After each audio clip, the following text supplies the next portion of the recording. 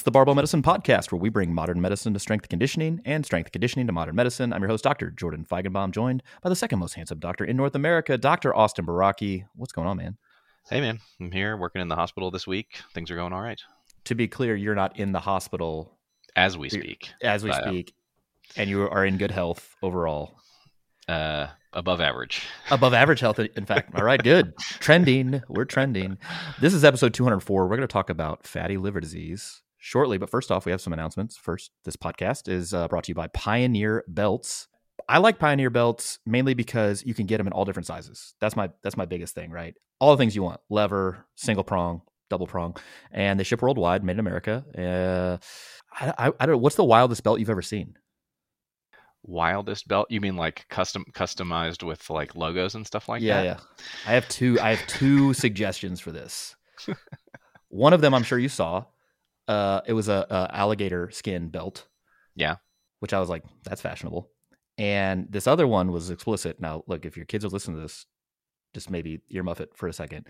This was I eat, and then the peach emoji was embroidered on the back. Just putting it out there. Putting the vibe out. I was like, I wonder, like if you try to get a customized license plate and you put something, offensive on there, they go, nope, we're not going to do that. Like at some point, maybe you're like, I'm not putting this out into the world. Well, time to test them at Pioneer, see what they're willing to do for you. See what Matt will do. Yeah. But anyways, if you want to support those who support us, go over to generalleathercraft.com. Again, they've got belts, really great wrist wraps as well, and wrist straps. If you want to support us, you can support generalleathercraft.com and Pioneer Goods and Products. Tell them that Barbell Medicine sent you. Look, man, you're now you're a teacher too. You're a doctor, you're a lifter, you're a teacher. What can't you do? I'm doing a lot of things. I started my new teaching gig this past month at the medical school nearby, and that's been pretty enjoyable, working with first year and second year med students and teaching all sorts of things, getting involved in their educational curriculum and trying to make improvements and things like that. So it's been enjoyable so far. As I understand it, your first teaching duty was to teach students how to suture. Yeah, I've done 4 days at the school. That was during my time off, my last block off from the hospital. I went over there, and the first session was a suturing day, which is for those who don't know, I am not a surgeon. There are a few very basic, situations in which I would need to, do any suturing, which people you may know is like putting stitches in. But for the most part, I do not do that. And additionally, I'm teaching trainees and residents how to do that in the hospital. And so for me, myself, to actually be doing the suturing, it's been even longer since I've done that, because I'm usually teaching them how to do these procedures. So I basically just taught the most basic possible suturing. And I said, hey, if you want to be a surgeon one day, because this is for, I think it was first year or second year med students, said, find somebody else. I'm not your guy. But since then, we've done more things that are kind of more up my alley with, differential diagnosis and clinical reasoning and talking through pathophysiology of various things and stuff like that. So nice. Yes. Congratulations. We also have, again, some more live in-person seminars coming up next month. I think we'll all be in Florida, down in Miami for the new pain and rehab seminar. Austin will be there. I should be there. Yeah, it should be a good time. Derek, Charlie, Chris. Is Cam coming? Man, the whole crew. Yeah, it's going to be dope. If you want to come to that, we have tickets, some spots still available. That's linked in the description below. Also, our other 2-day health and performance seminars. We'll be in New York in May and Atlanta is it February? March? February? I don't know. I just had my brain just stopped working. It's had okay. Well, one of those months. In any case, you can check that out via the description, the link in the description below. And then finally, dude, look at this new swag. Look at this. Barbell Medicine Lifting Club. Oh my gosh. Yeah, we got hoodies. We have joggers, new t-shirts. We got new Barbell Medicine flags. Like banners. I think I need one of those for the garage. Yeah. Yeah, I will send you one, because I don't know that my landlord would appreciate me putting up Barbell Medicine flags in my unit. But those should be on the website. Probably not when this podcast goes up, but over the next few days. So look out for that. If you're on our newsletter list, you'll get first dibs on that. And if you're not, you'll get second dibs. And, that might be fine. So in any case, without any further ado, let's dive into this week's podcast. It's about fatty liver disease and what we can do about it. Now, first off, Austin, this is probably the most medicine heavy topic that we've covered to date. And I want you to define like what fatty liver disease is, and then also like why is this important for listeners? Because we could do another programming podcast, or just talk about like big muscles, or like how to get your squat 1RM up. And I think people would go wild for that. We'll do that. There are other episodes we have planned. Like we're going to get there, but talk about what fatty liver disease is and why it's important for people to know about it. Yeah, and this kind of gets into why did I even suggest this as a topic for the podcast. The liver is a super, super important organ. It does so many things for us, relating to metabolic functions. It can facilitate things relating to our immune function, digestion. It helps to metabolize and even to detoxify certain things that we may take in that our body does not want to see or deal with. It helps us to metabolize medications, drugs, vitamins are both processed by and stored in the liver. There's probably even, lots and lots and lots of other things that we don't even know that the liver does for us that we all take for granted every day. So it's a super important organ. And when it goes bad, things get pretty ugly. Unfortunately, I see and deal with the consequences of liver disease and liver failure semi-regularly, and it is not a pretty picture.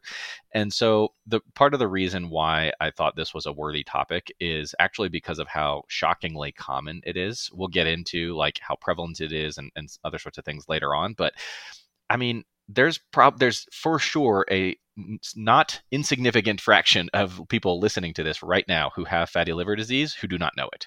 And it is something that comes with a variety of potential health complications, particularly over the long term, that you would rather avoid. And that will be what we aim to convince you of, I think, by the end of this episode. So the liver is a pretty complex organ, and this is illustrated in a variety of ways, but the easiest one is like if you think about the heart. Yeah, it's complex, but we have ways to put people on cardiac bypass, and we can keep them alive for a while, even if their heart's not doing its thing. Lungs, complex. We have ways to put people on lung bypass effectively and oxygenate their blood without using their lungs if we have to. Kidneys, extremely complex, but we have ways that we can replace kidney function with hemodialysis. We have yet to figure that out in a workable way with respect to liver disease and liver failure. Not something that we can hook somebody up to a machine and just replicate all those functions. Plus, the leader just got taken down. All the liver king is now no more. And so the livers are all just like, what do? Yeah. Yeah, so, I agree. When I was going through some of the epidemiology on this, I was my mouth like was hitting the floor. I was like, I did not know that it was this common. And I think, as I dug into the research a little bit more, it makes sense because this is like recently, like, wow, this incidence has gone up markedly.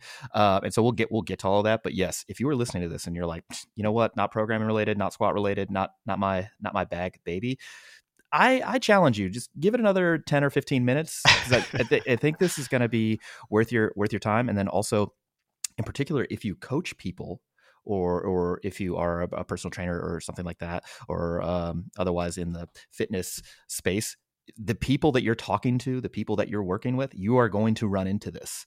And you can use some of the information that you get here as not only leverage to get people engaged in behavioral change, but also as just sort of like your fund of knowledge. So you know about this and it doesn't freak you out. And somebody says, oh yeah, and I have fatty liver disease, which again, almost certainly if you've got a handful of clients, one of them has probably got it. So yeah. And a significant fraction probably don't even know they have it, which is the problem here. Yeah, absolutely. All right, so let's get into some liver anatomy. Take people through the little. What was the cartoon with the school bus? Magic school bus. Yeah. Yeah. Let's do the magic school bus through the liver. Sure. Yeah.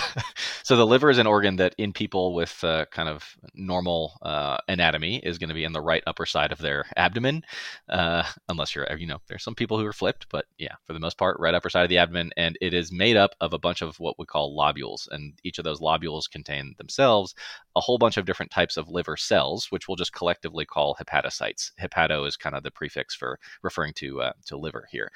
Blood flow comes into the liver from places like the intestines to drain. When you eat food and it gets digested, gets absorbed, it gets absorbed in a variety of ways, but the blood flow that's coming out of your guts basically end up flowing collectively towards the liver, and then on the other side of the liver, it gets kind of it flows back towards the heart, which then gets oxygenated and sent out to the body. So that's kind of the basic setup here.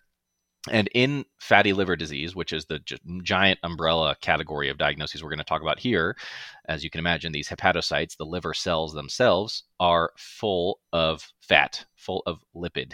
And that accumulation of fat within each individual liver cell can over time cause quite a bit of injury and damage to those cells and to the organ over time, that can lead to all the complications and consequences that we're going to be talking about. Yep. So basically, fatty liver disease is, like you said, an umbrella term, but we're going to kind of hone in on a slightly more specific type, non-alcoholic fatty liver disease. There are other types which you see all the time, but would you say this is the most common type that you actually see in the hospital? I would say probably, although I see a fair amount of alcohol-related liver disease as well. So those are probably the two, most common that I would see as far as causes of liver disease. There are other situations like medicines that can contribute to it, pregnancy can contribute to it, but those are things that I see much less often, if at all. Yeah. So this is like I said, an umbrella term. There's this continuum of disease. How do you explain this to patients if you're trying to tell somebody, hey, you have this and this is why we should address it and manage it? How do you explain sort of this continuum and hone in on where they're at?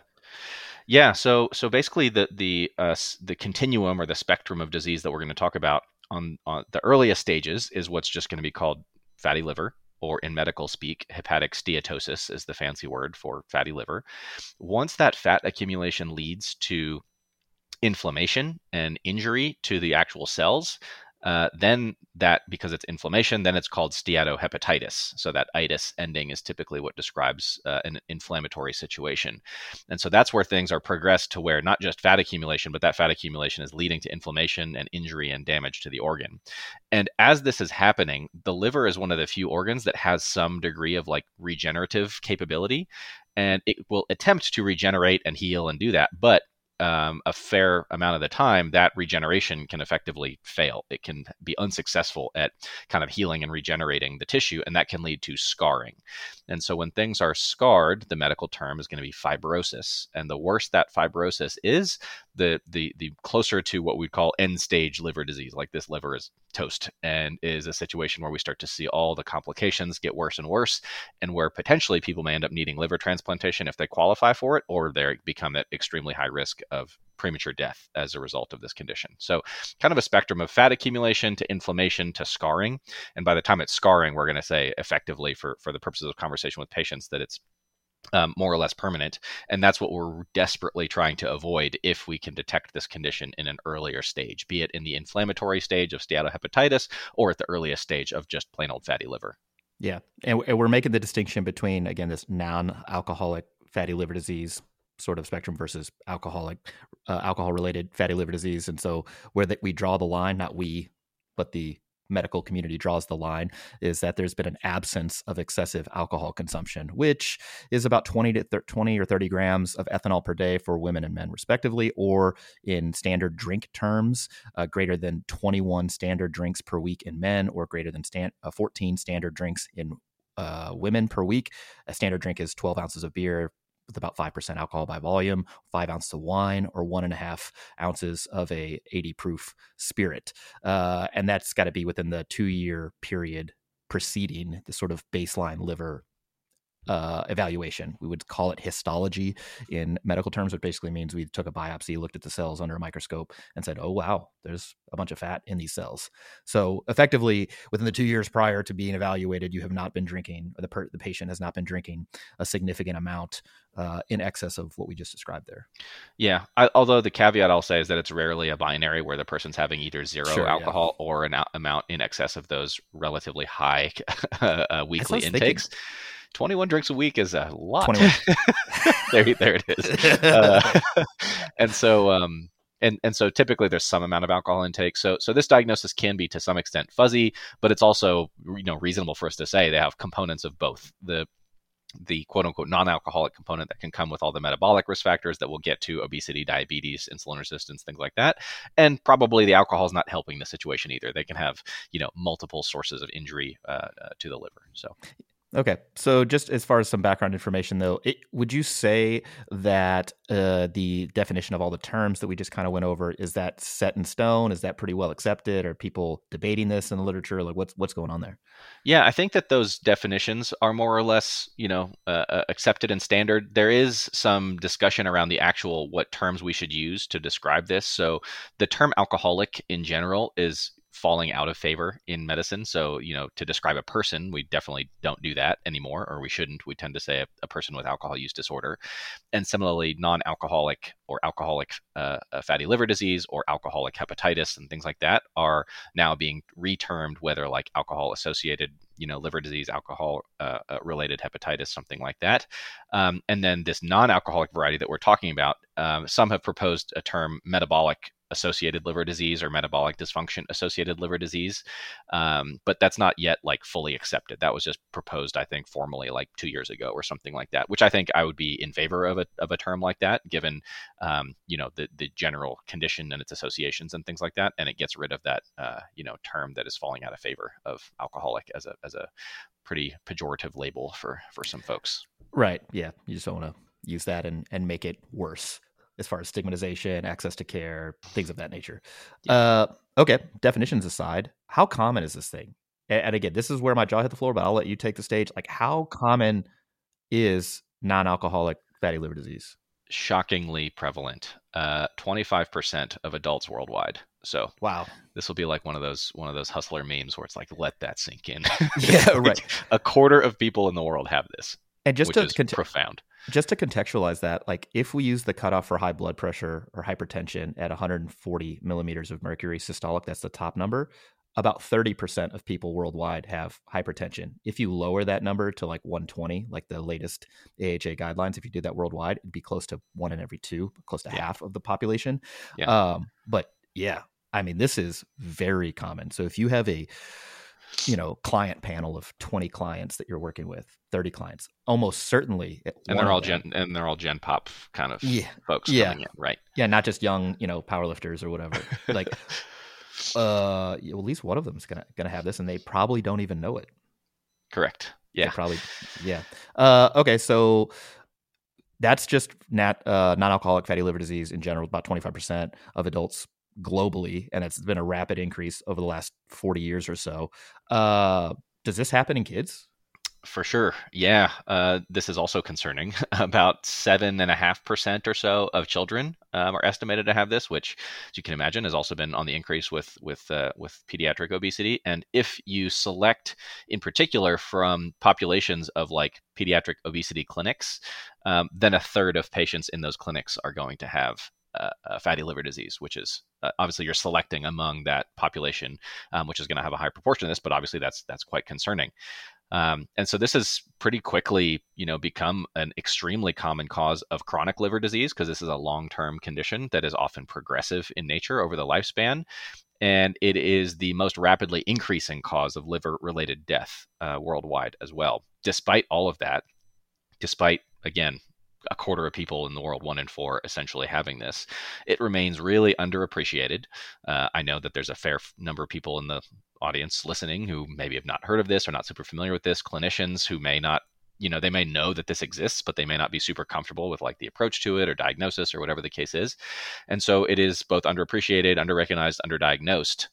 And the problem is that patients can go undiagnosed for decades. And when this condition, which is chronic and it can be progressive, then you can go through all of those stages where you have the fat accumulation, stage 1, the inflammation, the next stage, and then you can get to the permanent scarring at the end stage. And that's where, you're kind of too late to do anything about it at that point, other than try not to let it get worse, manage complications as best you can, consider a transplant if you need it.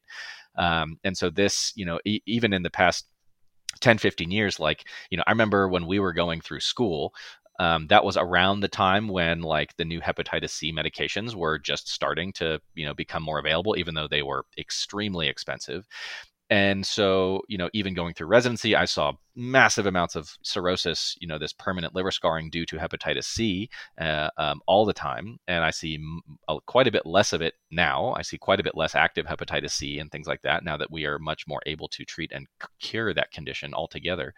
And so as a result, fatty liver disease is expected to, take over completely as far as like the most common reason for needing liver transplants, which then is going to become complicated because what if you're trying to transplant, somebody needs a transplant, but all the transplanted, the options of livers that you have to transplant into somebody are themselves fatty because of how prevalent it is. That's going to be a complicated problem. So it's a big deal. Why do we think this is so underdiagnosed? I mean, what I'm thinking of is like the person who's otherwise well, has no major medical complaints, is not really being followed up for any sort of chronic disease or whatever, and they've kind of developed this, under the hood, so to speak.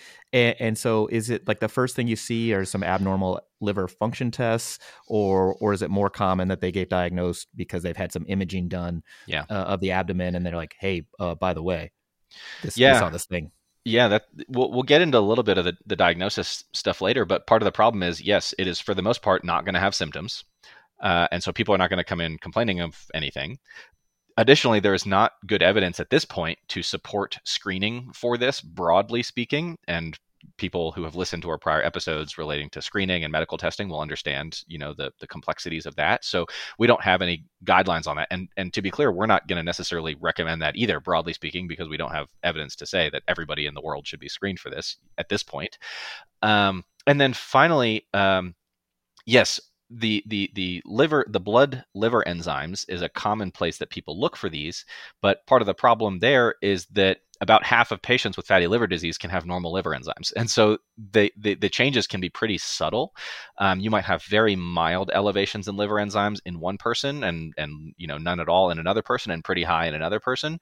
And then other blood test related changes, again, can be pretty subtle. We'll talk about like the platelet count is something that tends to go down as liver disease develops, but it can take a while before it gets low enough to catch somebody's attention. It's very easy for us when we look at a platelet count that's technically in the low end of normal to say, brush it off, whatever the case is, but it can be a manifestation of this kind of a thing. And so there are like scores that compile all these different variables together to try to give you a sense of like, how likely is it this person has scarring, fibrosis in the liver? Because that would be problematic and you'd want to figure that out.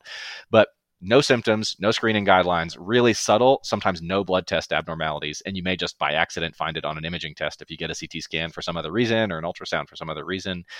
So that's probably a big part of why it's quite underdiagnosed. Yeah. And if you've listened to our other podcasts regarding blood tests and that intersection between resistance training or exercise and what that affects on a blood test, that was abnormal labs, part 1 and part 2, that resistance training or intense aerobic activity can raise these markers of liver function, the AST and ALT values, for up to a week after exercise. And so if you had a blood test that you had elevated LFTs, for example, and you just exercise right beforehand, you may not catch this, so to speak. And again, because you're not really having symptoms pertaining to it either. So yeah, we'll definitely get into more diagnosis stuff. I just thought, man, when I saw the incidence of this, I was like, what? Pretty wild. Okay. Yeah. So, and I think this will kind of work nicely into maybe who would warrant screening or maybe further workup. Like we talk about who is at risk for non-alcoholic fatty liver disease. And you kind of hinted at this earlier on, saying, there's a lot of sort of metabolic inputs here that kind of drive this whole process. So who is at the biggest risk for developing non-alcoholic fatty liver disease? So a pretty high proportion of people who have either diabetes or obesity or both are going to be at risk. It's estimated somewhere upwards of maybe 65% of people with diabetes may have fatty liver disease, and then upwards of 80% of people with obesity can have fatty liver disease, even if they don't yet have diabetes or they don't have diabetes at all. It's still possible. There are some people who have a normal BMI who can still and would therefore not be officially classified as having obesity in the absence of waist circumference measurements, who can still develop fatty liver disease. But typically these are people who they have a fair amount of central obesity. They may be the so-called supposed like skinny fat kind of phenotype, where they don't have a ton of body mass overall. Their BMI can be in the normal range, and yet they have most of their body fat deposited in and around their abdomen. And so that can obviously also extend to the liver. Yeah, I mean that's the problem with BMI in and of itself. Because people listen to this are like BMI is BS because all it's doing is it's basically calling people that are too jacked obese. They're like, "Oh, look, if my BMI is over 30, but I'm super jacked, I'm good." It's like, not necessarily. The real problem with BMI is that it's missing folks who have a normal BMI who are also carrying too much body fat, and then misses about half of them, which is why we want to get a waist circumference too. So even though it's called lean non-alcoholic fatty liver disease, in general, when you look at those individuals, the Not waist shredded. circumference not shredded. Yeah. And just as an aside on the elevated BMI thing, if people are like, oh yeah, I got a BMI over 30, which technically classifies me as being an individual with obesity, but I work out all the time, I got a lot of lean body mass, I'm protected, right? That's like protecting me from all these cardiometabolic disease processes. The evidence does not seem to suggest that. And it doesn't mean that having additional muscle mass is not protective. It's just not as protective as the excess adipose tissue is harmful. It's like you're being outweighed there by having the excess body fat. In any case, okay, so these are the people who are at risk for it, but like how long does this take to manifest? Like, is this like a once you get it, you're within a year, you're finding out that you have this, or is it Yeah, probably more not. insidious? As I said, this is a long-term condition. And to be clear, while a quarter of the world has fatty liver disease, only a smaller fraction of that population will develop the inflammation, the steatohepatitis, and then a smaller fraction of that small fraction will develop the scarring, the cirrhosis, and then a small fraction of that fraction will develop all the complications of cirrhosis, like liver cancer and things like that. And so this can take decades to progress and manifest. And so most people who have it will not actually develop those end stages, the cirrhosis, or die from a liver related cause, which you can say, okay, great news. Even if I have this, I'm probably not going to suffer all the complications of this because of how slow it is and how those because of how fractions work, basically. But Right, yeah. because the problem here is that because of just how prevalent it is, because of the sheer number of people who have this condition, small fractions of really big numbers still end up being a big problem. And that's why it's effectively is going to be, if it isn't already, the leading cause of that condition of cirrhosis and liver and primary liver cancer. So while if you have it, you are not super likely to have all those complications, I wouldn't take my chances. being the short answer.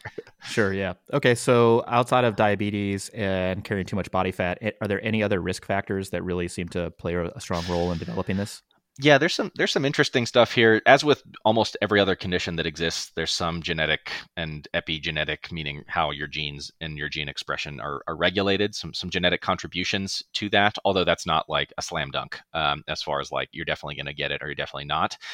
There are some very rare mutations people can get that can absolutely cause this on its own, but those are not what we're talking about here.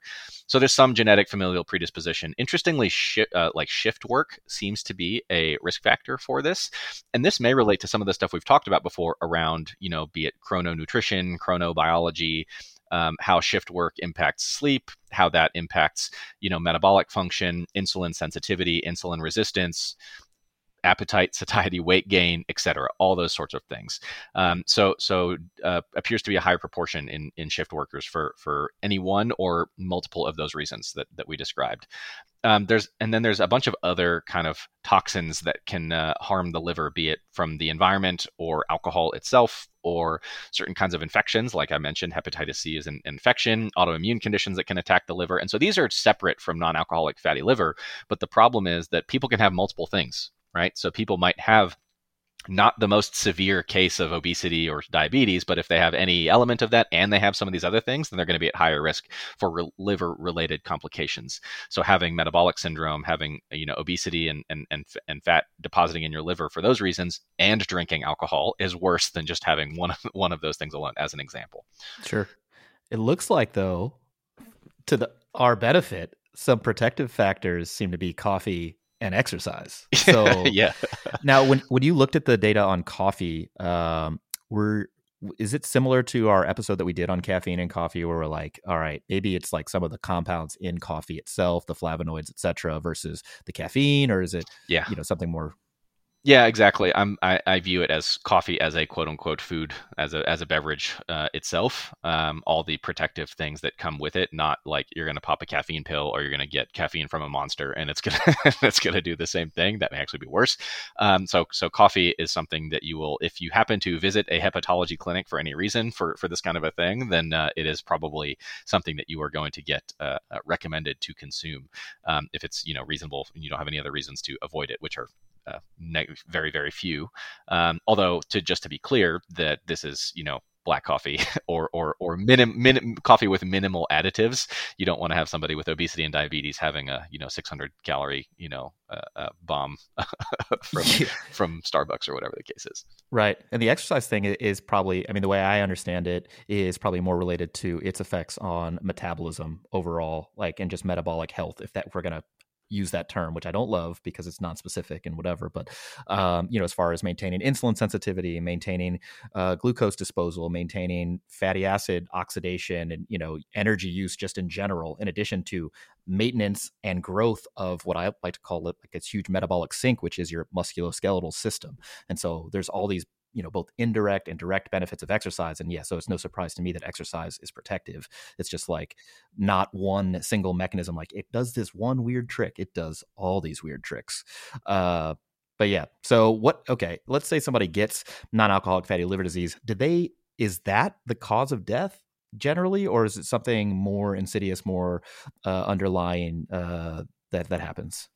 Yeah, so even though fatty liver disease is rapidly rising as a cause of liver-related death, where people might have premature death from the complications of this condition, be it scarring, liver fibrosis, cirrhosis, or complications thereof, to include primary liver cancer, that is not the most common cause of death in people who have fatty liver disease. Hopefully that sounds like a paradox, I guess, potentially, but hopefully that makes sense. That the most common reason patients who have this tend to have premature death is cardiovascular disease, which we've talked about at length in other podcasts as the most common cause of death worldwide. In the U.S., everywhere you go, pretty much. And so it also is the most common cause of death in people who have fatty liver disease. It's just that among people who have fatty liver disease, they're also at higher risk of liver-related death from those kind of complications. So the top cause would be cardiovascular disease, which includes all the risk factors we've talked about before: obesity, diabetes, high blood pressure, cholesterol issues, things like that, smoking, etc. And then additionally, they're also at risk of not just liver cancer, but cancers outside of the liver as well. And so these include things like colorectal cancer, uterine cancer, of various other kinds of malignant cancers. Yeah. The way I think about the liver disease and its effect on like cardiovascular disease and that trajectory is like it's almost like an accelerant. Like, if the liver is not working how it should, yeah, so your cholesterol levels and the lipoproteins that carry them around are going to be all out of whack. Your insulin sensitivity is, again, already all out of whack. So you have insulin resistance. And so that means that blood sugar on average is going to be a little bit higher. You're not so good at disposing of that. And that in and of itself can cause damage to the vasculature and its microarchitecture, causing issues with blood flow. So now you have a insulin resistance problem, metabolic problem. You've got blood flow, blood circulation problem, and oh, by the way, you've got all these cholesterol abnormalities. And it's like, yeah, so those were like the three biggest causes towards cardiovascular disease. And since this is so common in individuals with obesity, you're like, yeah, that makes sense. You're kind of set up for premature death from cardiovascular disease, and it being so common. I'm like, wow, we should do something about this. Yeah. Hence the podcast. Hence as the a starting podcast point, I suppose. Here we we save are. the world with this episode. Raising awareness. All right, let's back up for a second, though. We never really got into the pathophysiology, like why this occurs, what happens. And I know that some of this is controversial, or at least still up for debate. But the two-hit hypothesis is kind of what we learned, and that's the most recent stuff I could find as far as explaining it in a sort of cogent and succinct manner. Is this how you think about it, that this two-hit hypothesis, where the first hit is like you get some fatty accumulation, second hit is like because of that all these other bad things happen? Yeah, for the most part. I mean, I think that although the whole idea of like a calorie in, calorie out sort of description as it relates to diabetes to obesity in general is commonly viewed as a oversimplification, it which it certainly is as far as like the human experience of how obesity develops. It is the bottom line. Energy balance is the determinant of body mass at any given time. There's just a ton of variables on both sides of that equation. Fatty liver disease is kind of like a micro version of that. It's energy into the liver versus energy out of the liver. And so in this condition, the fat accumulation in the liver gets going when there is overnutrition, basically energy overload to the liver more than it can feasibly export. And when I say export, I mean like package it into things like VLDL and other lipoproteins and spit them out into the blood, and then the blood can deliver it to organs where it can get burned for energy, be it triglycerides and other fats and things like that. And so once there's more energy into the liver than can be feasibly exported, that is the way that this fat accumulation, this steatosis, begins. And you get this phenomenon of insulin resistance where insulin is not really able to do its job as efficiently of getting glucose, getting blood sugar out of the blood and into cells and tissues. So blood sugar levels go up.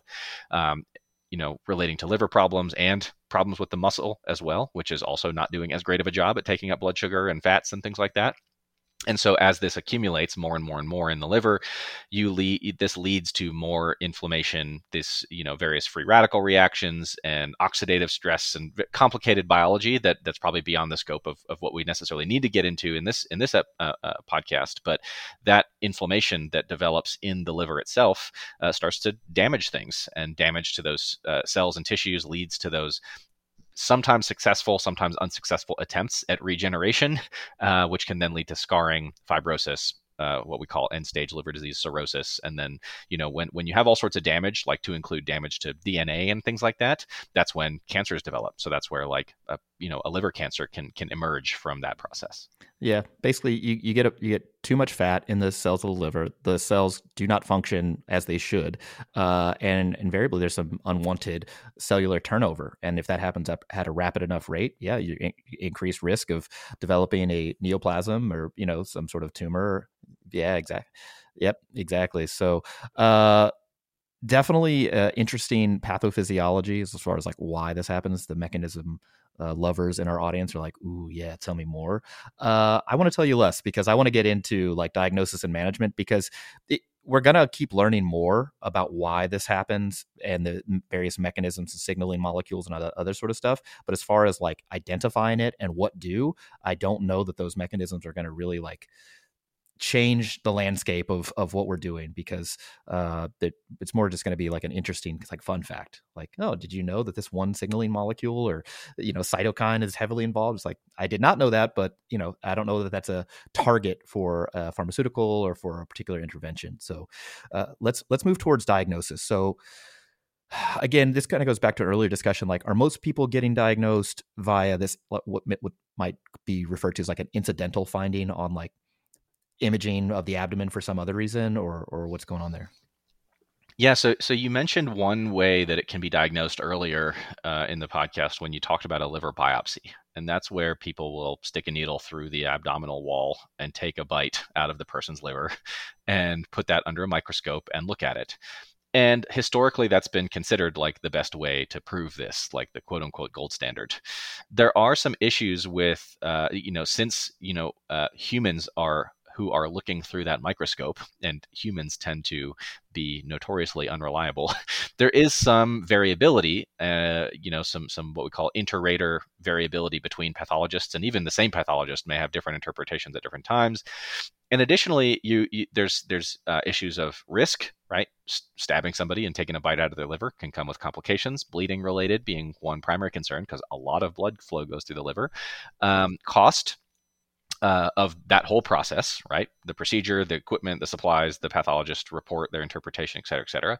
And sampling bias also, like, what if you take a bite out of an area of liver that is not as affected as another area that's more affected? You're only getting the area that you take a sample out of. And so if it's not homogeneous involvement, like the whole organ isn't exactly the same, then you might miss an area that looks worse or that looks better than other areas. So there's basically, the point is to say that biopsy is a very good way at diagnosing this, but there are enough issues and risks and not enough people literally to do this procedure for a quarter of the world's population, be it hepatologists and be it radiologists and pathologists to interpret all these things, that biopsy as that quote unquote gold standard is not really feasible as a global strategy to diagnose everybody, to just go stabbing everybody for this. Can you imagine if this was like a home health test? Like you get like a long needle, a kit to stab yourself with. Yeah, well, because you're just trying to figure out how your liver health is. Yes, there you go. Like maybe more accurate than like a pinprick of your finger and a blood test or whatever, but some additional complications. Yes. So biopsy not being the super accessible way to do this, and not preferable because most people don't want to get stabbed to figure that out.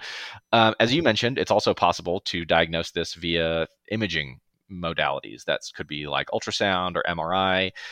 There are some fancy ways, fancy types of ultrasounds that can be used to assess like how stiff is the liver, and that's basically correlated to that scarring and fibrosis. So there's something called a fibroscan, which itself looks at liver stiffness. And then even shy of that, there are other sorts of metrics that we can look at on people's blood tests that are not perfect to diagnose this, but they can be helpful to get us closer to the likelihood that somebody has significant fatty liver disease, that they may have fibrosis or scarring. And so the details of these tests are things that really would only need to be known by a clinician, but just for some of the clinicians in the audience, something called a FIB-4, FIB-4 index. It's really just 4 variables: age, AST, ALT, and the platelet count. And again, as age goes up, this risk will go up. As both the liver and associated enzymes, AST and ALT, go up, and as platelet count goes down, then that risk of fibrosis increases. And so the higher the FIB-4 index is, the more concerned you would be, and then the more likely you would be to say, hey, why don't we do an ultrasound? Why don't we do a fibroscan? Why don't we consider, if it's appropriate for the person, a biopsy, which would not come before imaging, but would also be in the equation as well. So there are some blood tests, particularly liver-related tests and platelet counts and things like that, that can be helpful. If all of those are flawless, then you can say it's pretty likely that this person does not have advanced scarring, at least. It's still not perfect to tell you whether they have any degree of fatty liver, but it can tell you they don't have like advanced problems.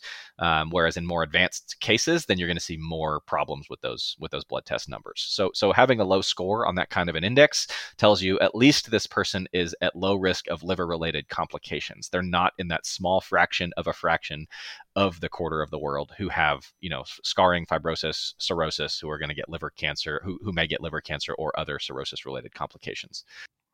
Yeah, it was interesting when I was looking at like the FIB-4 index, like how it was created. Mm-hmm. Oh man, big data coming out of the woodworks.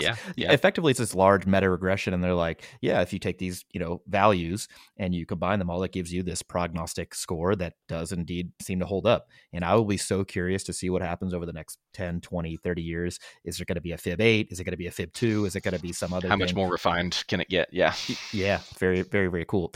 So we talked earlier about how like we're not going to necessarily recommend that everybody gets screened, but as I was reading, I see that you kind of came to the same conclusion, or at least the same sort of takeaway, that there are the many national, international health and guideline providing organizations are kind of like, look, if you have a patient that's at high risk because they have type 2 diabetes, plus or minus obesity, plus or minus some abnormality, like they should be screened.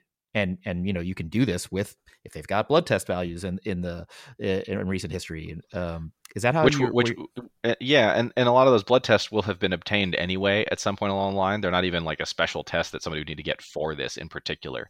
So yeah, screening broadly, like the whole population, we don't have any reason, good evidence to say that's a super cost-effective thing. And this is for multiple reasons. One is that if you just happen to find regular old fatty liver, that like 1.25% of the population, for the most part, a lot of the recommendations for what we would recommend those folks do are going to be the same, whether they are diagnosed with fatty liver disease that first stage or not, and we'll get to what those recommendations are. But it is definitely true that if you had more advanced fatty liver disease, it becomes more and more important to know that, because you do start to eventually do things differently.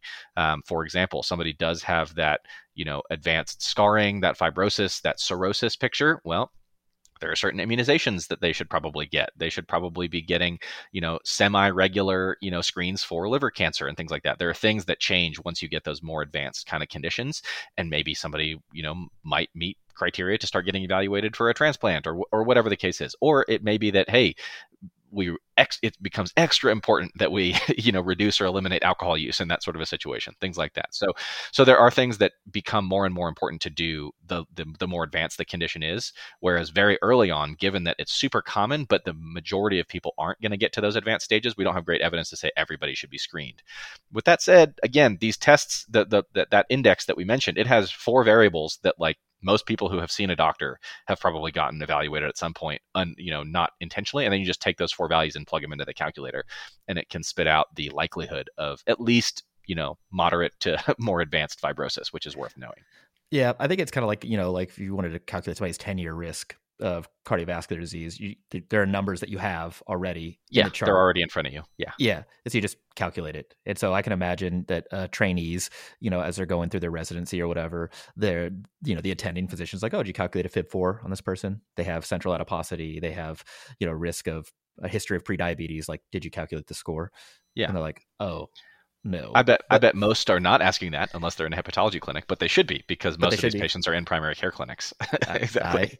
I agree. Yeah. The only thing I would add to that is that, even if somebody wasn't necessarily a high risk of progression, or it was like an early kind of catch, so to speak, and you weren't really going to do anything differently, you definitely could use this as sort of like a behavior change, like lever or motivational sort of factor to, like, hey, this thing is kind of out there.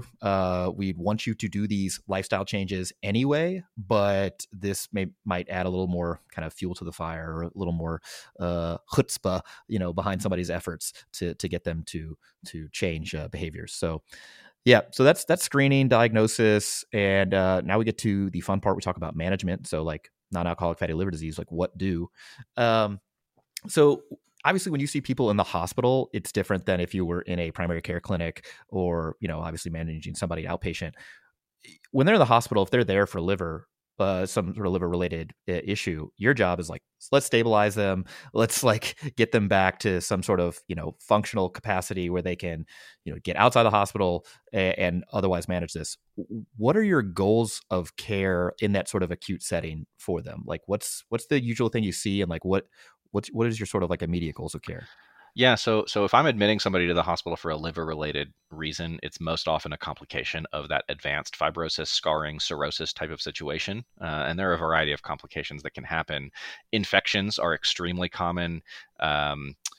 Bleeding is extremely common, like throwing up blood, having blood in the stool, things like that, quite common. Kidney failure, very common. And there are a few other, bouts of confusion and other things that can happen in people whose livers are not working too well. And so, yeah, in those situations, I am having the a lot of the lifestyle conversation around weight loss and things like that is not super feasible. Or likely to work when people have much more glaring issues in front of them in the extremely short term.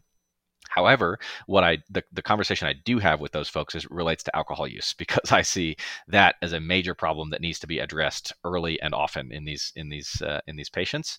And so I'm definitely hammering on the alcohol piece to try to mitigate that, whether it's through regular old motivational interviewing, behavior change counseling, things like that, and also often offering medications that are demonstrated to reduce the risk of severe alcohol use disorder, relapses, things like that. There are treatments for that are obviously outside the scope of what we're talking about today, but those are my primary goals in the inpatient setting when I'm seeing people in the hospital, because they're usually there. They're quite sick, and usually their livers are pretty advanced in this process. Yeah. That's in contrast, people who have non-alcoholic fatty liver disease, whether they know it or not, and are not sort of in that acute setting where, like, hey, we've really got to stabilize and get you back on track so you have a fighting chance at turning this around. In the long term, the lifestyle stuff is very similar to what we see for pretty much every other sort of medical condition we've talked about on this podcast. But the specifics here is we're trying to reduce drivers of that fatty accumulation within the liver. We're trying to reduce the risk of progression to fibrosis. We're trying to reduce inflammation as well as one of the drivers of that fibrosis, where that can progress the liver to full-on cirrhosis, and also control risk factors for other diseases, most notably cardiovascular disease, because again, that's the most common cause of death in individuals with non-alcoholic fatty liver disease. So let's start off here with nutrition, some nutrition changes. First one's going to be weight loss.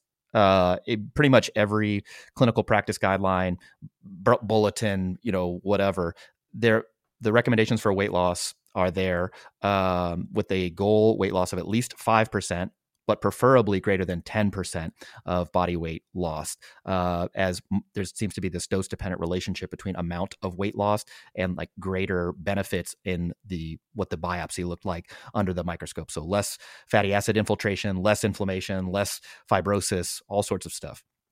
As you may have guessed, if you've been listening to the Barbell Medicine podcast for any period of time, it does not really matter what type of diet that you follow, as far as like, is it the, food, my plate from like the, 2020 to 2025 dietary guidelines for Americans? Is it, Mediterranean diet? Is it a low carb diet? Is it whatever? It doesn't really matter. Basically, weight loss is controlled by energy balance. And so you need to be in a calorie deficit, and, the weight loss is going to occur if you can successfully achieve that. That said, when you actually look at the guidelines from each of these national, international sort of health organizations, they all specifically recommend the Mediterranean diet. And I don't know if that's just more of like a thing that because they've studied it directly in this condition more frequently. It seems to be like every doctor's favorite diet is the Mediterranean diet. But I was unable to find any like, we took the Mediterranean diet and compared it to the, my plate or like the DASH diet or whatever and saw superior outcomes. I just think it's another dietary pattern that meets all of the criteria that we would otherwise promote for a dietary pattern that's likely to be healthy. And so just one of many different options. Is that the way you see it? Or do you think there's something intrinsically beneficial about the Mediterranean diet? Yeah, I'm inclined to agree with much of what you said. I'm not aware of like studies where they compare two different diets that generate equivalent weight loss, and then one has much better impacts than the other despite the same amount of weight loss. There are certain features of the diet itself that are relevant here, which it looks like you had prepared to comment on. Do you want to comment on those? Well, yeah. I mean, the thing with the Mediterranean diet in particular is that the overall sort of dietary pattern is very satiating in that it provides a bunch of, most of the foods that would be accepted on a Mediterranean diet are filling. They are tend to be low in processing, and that would tend to spontaneously result in an energy balance that would not support excess energy stores or excess body fat. So that's a fancy way of saying, like, if you follow the Mediterranean diet, it is very unlikely that you'll be able to overeat by consuming the Mediterranean diet. Could you theoretically follow an ultra-processed food diet if you were like living under lock and key and somebody was giving you, a set amount of energy and it was all ultra-processed foods? Sure, it would just be very difficult to do that in the free living world. The one feature of the diet that is probably important to mention is the saturated fat intake, because when you actually look at studies on non-alcoholic fatty liver disease where they compare the amount of saturated fat in a diet and either reducing it and replacing that saturated fat with either unsaturated fat, particularly monounsaturated fats probably have the best evidence here, or even simple sugars, which we would generally not be a fan of. But the diets that are higher in saturated fat tend to result in a greater amount of fat in the hepatocytes, in the liver cells. And it's like, okay, so if there's one thing I can hang my hat on, I would want to reduce the saturated fat intake of a diet significantly. And so what would that dietary pattern look like? It might look like the Mediterranean diet, but there are other obviously dietary patterns. You could be a vegan, you could be vegetarian, you could be, whatever. But yeah, in general, that would be the only thing that I would really like want to promote. And then in addition, all the rest of our dietary, health promoting dietary pattern sort of guidelines. So relatively high amounts of lean protein, relatively high amounts of fruit, vegetables, whole grains, legumes, low amounts of processed food consumption, low amounts of foods that have added sodium, added sugar, added saturated fat consumption, and then ultimately trying to consume the correct amount of energy so that you are able to sustain a healthy body composition, healthy body weight, and healthy levels of physical activity. I mean, that's it. And there are many ways that you can do that. So. Yeah, both from the dietary front, but also, part of the way I think about this is since it's a long-term condition and it tends to be progressive, and a fraction of people are going to have that inflammatory stage, and then a fraction of those people are going to get the permanent scarring. This is similar to other conditions we talk about with like blood lipids, for example, blood cholesterol. The higher they are and the longer they stay high over the lifespan, the higher the risk that somebody is going to be at. Same with blood pressure. The higher the blood pressure is and the longer it stays high, the higher of a risk that person is going to be at for complications. With fatty liver disease, the more fat somebody has in their liver, or definitely if they get to the inflammatory stage, the steatohepatitis stage, the longer they have that and the worse it is, the more likely they're going to keep progressing to those worse stages and have complications. And so I say all of that to say, I would rather get control of that in the short term as fast as possible, basically. Meaning that when I'm having conversations with patients about this, it is super common for folks to be reluctant to do things that are more aggressive. So they, for example, we've talked about weight loss medications on the podcast before, that nowadays are extremely effective and quite safe. Some of these can help people lose 20, 25%. There are some that are in the pipeline that I actually read about earlier today that are now approaching 30% of body weight loss, which is like metabolic surgery level, a gastric bypass level weight loss. And so it's like if because sometimes clinicians will have conversations with patients and they'll say, try this lifestyle stuff, try doing this diet, try to move around a little bit more if they're even able to give that degree of counseling. And, I'll check up on you in 6 months or something like that. And then maybe they'll have made a bit of progress and they'll give a few more tips and they say, okay, well, let's, keep it going. Let's go for more. And they're like, 2% down or something like that in body weight. And before you know, it's like been a whole year and they have an inflamed liver with the risk that comes with all of that, both to the liver itself, to their cardiovascular system, which again is the most common cause of death in these patients. And so, if obviously patients are the ones in charge here, they're in the driver's seat, they're making the decisions just with guidance and advice and recommendations from me or from their clinician. But if it were me, I would want to get that maximally controlled fast. And so if that meant rapid weight loss, whether through dietary means and or through the use of medications to facilitate that, I'm okay with that. I wonder if insurance companies would follow that reasoning, because it's been difficult to get insurance payers to pony up for some of these weight loss medications. You're like, well, they don't have diabetes, so you can't use this. But I wonder if they would do it for non-alcoholic fatty liver disease. Yeah, we just have to convince them that obesity is not just a cosmetic problem. Yeah. So no, I agree though, and again, it's just because multiple studies have reported normalization of the plasma aminotransferase levels. That's just a liver function test, and a reduction of the amount of fat stuck in the liver cells, so that hepatic steatosis. And it's been confirmed by imaging. It's been confirmed by additional biopsies. This reduction is proportional to the amount of weight loss. And so if you can achieve this greater than 10% of body weight loss and sustain it, just lifestyle alone, great. But I am like you, Austin. I'd want to be more aggressive. If this is my liver, boy, I'm going to do lifestyle plus meds and let's see where we can get here. And because I don't want to expose myself to any additional undue risk. Yeah. Okay. So we talked about weight loss, talked about dietary pattern changes. Let's talk about exercise now. Exercise is interesting in that it seems to have multiple mechanisms by which it can improve outcomes of non-alcoholic fatty liver disease. So the first one is just going to be energy balance and metabolism. So just increasing physical activity, especially if it's through resistance training, tends to reduce insulin resistance systemically. So the muscles get more sensitive to insulin, the liver gets more sensitive to insulin, your fat tissue gets more sensitive to insulin, which is all good things for liberating energy from those stores and using energy. In addition, because you're using energy to exercise, there's less additional energy available for inflammation. Again, this seems to be one of those mechanisms by which exercise actually reduces net inflammation, even though exercise itself is kind of an inflammatory process.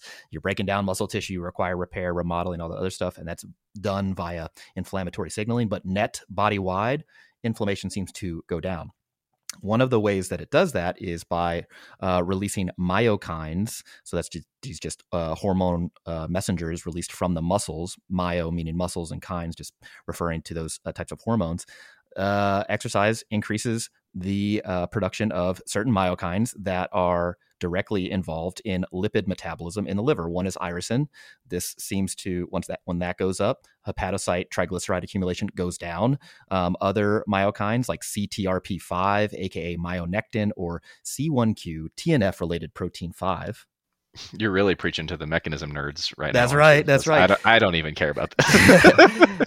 It enhances glucose uptake and stimulates fatty acid oxidation. So basically, it turns your liver into this furnace to burn all this extra energy so that you can correct for that overnutrition of the liver. Exercise can help with that as well. It also has this additional mechanism called autophagy, and specifically mitophagy and lipophagy. So these are catabolic processes that eliminate surplus or abnormal organelles, excess lipids or fats, and protein aggregates. And if it happens in the mitochondria, we call it mitophagy. And if it happens to remove fatty acid storage in a cell, we call it lipophagy. And so exercise tends to ramp up both of these processes, which is good if you have too much fat accumulated in the liver. And interestingly, one of the histological findings in fatty liver disease is that these mitochondria are just fat overloaded. They're just tons of lipid in there. They can't get out, can't get used. And so it's like, how do we ramp this up? And exercise seems to signal that directly. And then the next way in which exercise can help, it tends to improve circulation, so blood flow.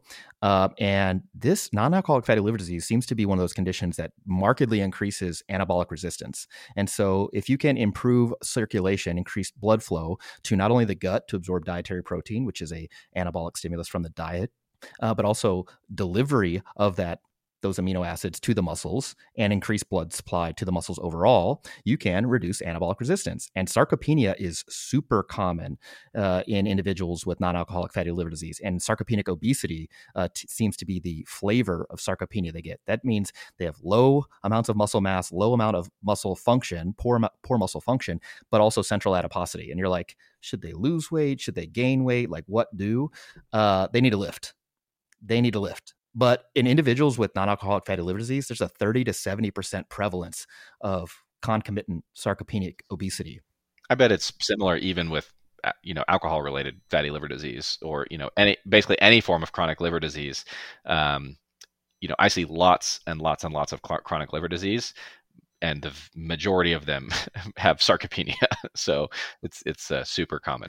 Yeah, the liver is like just this anabolic intermediate organ. And like if your liver is not working, you are not getting all the muscle gains that you could potentially get. And individuals with non-alcoholic fatty liver disease might also have certain lifestyle behaviors and dietary preferences that are low in protein. Maybe they don't lift, whatever. But yeah, it's just like we always heard growing up, coming up through medicine, if the liver doesn't work, the muscles can't twerk. I mean, it's tale as old as time. So interestingly, you can't find data here that actually shows that if you take individuals with non-alcoholic fatty liver disease and they start lifting weights, that they gain more strength, for example, or more lean body mass than those who don't, because none of the studies actually assess those things. They assess things like VO2 max and a 2K walking performance, which both improved. Like, of course, exercise did that. But I don't care what somebody's VO2 max did, because that's not really what's affecting their quality of life. Most importantly, it's lack of muscle power, muscle strength, and that's secondary to lack of muscle mass. So let's measure the right things, guys. Let's do the right things. So we'll see if some data comes on there. The data, again, just isn't there yet, but I think you and I would both agree that getting people to lift and meet or exceed the physical activity guidelines is likely to improve their not only muscle quantity, but also their muscle quality as far as the function of their muscles go. And then lastly, exercise, again, can help with weight management, particularly with respect to weight regain. So let's say you have somebody who modifies their dietary pattern, plus or minus weight loss medications, plus or minus metabolic surgery, bariatric surgery. Exercise is a very potent mediator to prevent weight regain. It not only increases people's sensitivity to satiety signals, so feelings of fullness, but also tends to attenuate or reduce the amount of metabolism decrease that we see after weight loss.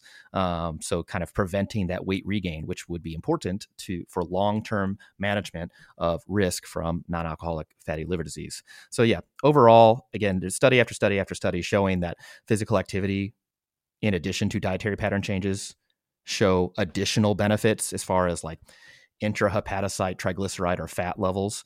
So we don't need to hash out all that. Rather, we would just say, look, yeah, in addition to changing the dietary pattern to not only reduce saturated fat, but also reduce energy intake so that folks can lose that sort of at least 5%, but ideally more than 10% of body weight, they should also be active and they should meet or exceed the physical activity guidelines. The last thing I'll say about physical activity is that the benefit, the amount of like intrahepatocyte lipid lowering, intrahepatocyte triglyceride level lowering is proportional to the volume of exercise and anthropometric improvements. So how much did their BMI go down? How much did their waist circumference go down? How much did their one study was biceps cross-sectional area increase?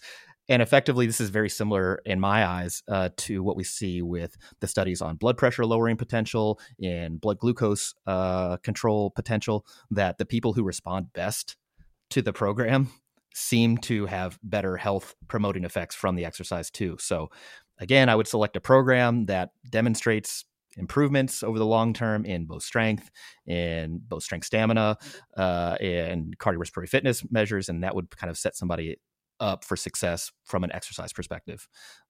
Anything else you want to add to that, Austin? No, I don't think so. He likes it. Okay, cool. Well, let's talk about meds, dude. There's got to be something specific out there, right? So people are like, yeah, we get it. Eat well, exercise, But like, what can I take specifically medication wise to help with non-alcoholic fatty liver disease?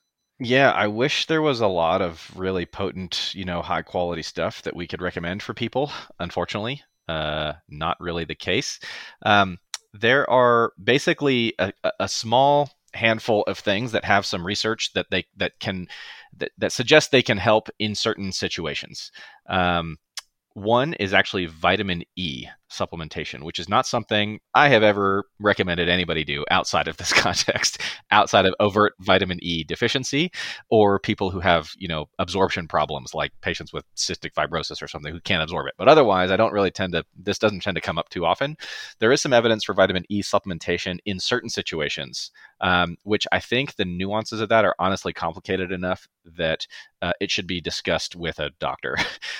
There are certain subpopulations in whom it may help, particularly those who have the steatohepatitis, the inflammatory type, and then whether or not they have diabetes plays into this and things like that. So I don't think it's actually worth me talking through precisely which populations may or may not benefit, because somebody with significant liver inflammation due to fatty liver disease should be working with a physician on this. And so it would be a conversation with them. I would not go out, anybody who's listening, I would not go out and just start supplementing vitamin E based on this podcast. You shouldn't really listen to us for that kind of thing anyway.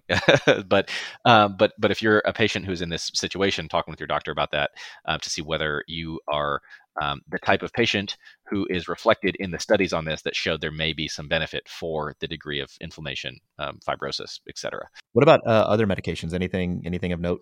Yeah, there's one other one that's sometimes used in this setting. It's called pioglitazone, which is a mouthful. The old brand name is Actos. It's on the older side as far as medicines go that have been traditionally used to treat diabetes, but there has been some evidence that it can help in patients with diabetes and proven non-alcoholic steatohepatitis, the inflammatory stage.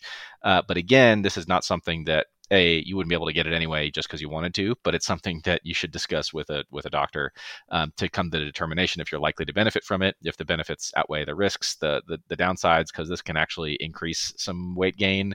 There can be other, adverse effects of this medicine in some patients that may not be desirable for you. And so, honestly, as far as medications go, I don't tend to think about meds specifically for the fatty liver disease. Rather, I would rather treat the other kind of drivers of this. And so, as we mentioned earlier, the best thing that we can get people doing is weight loss, particularly fat loss, loss of the fat that's in and around the abdomen and in the liver itself.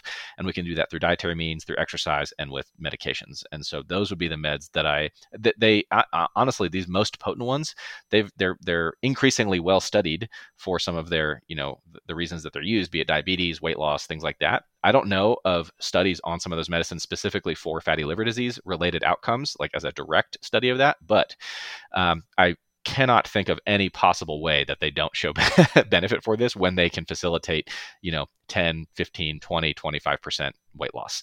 So that is my strong expectation, is that these are going to be quite helpful in the long-term management of this condition for a swath of patients. Yeah. It seems like heavy on the lifestyle, plus or minus some medicine or surgical support potentially for a lifestyle from the nutrition arm. And then, yes, there may be some additional benefit depending on what your doctor says in your particular case about vitamin E, pioglitazone, potentially some other stuff. But yeah, I don't want people to go out there and just start saying, all right, well, what are the supplements I need, or what are the medications that I need? It's like, yeah, this probably needs to be addressed holistically with your weird coming from us, isn't it? Dude, we should be shilling. Yeah, shilling for a big lifestyle. Look at us. Cool. All right, well, this has been episode 204. Austin, anything else you think people need to take home about this? Hopefully you can appreciate the gravity of this issue. And if you are a person who is at risk, for example, if you have obesity, if you have diabetes, things like that, it's something that if your doctors never talk to you about this, maybe bring it up with them. Yeah, for sure. Especially again, because if you are at high risk or elevated risk, you definitely have likely those blood tests that you could just quickly calculate a score and kind of better characterize where you stand. So, that's been episode 204 on fatty liver disease here at the Barbell Medicine Podcast. Again, this has been presented by Pioneer Belts for all your belt needs for wrist straps, wrist wraps, or any other sort of custom lifting gear.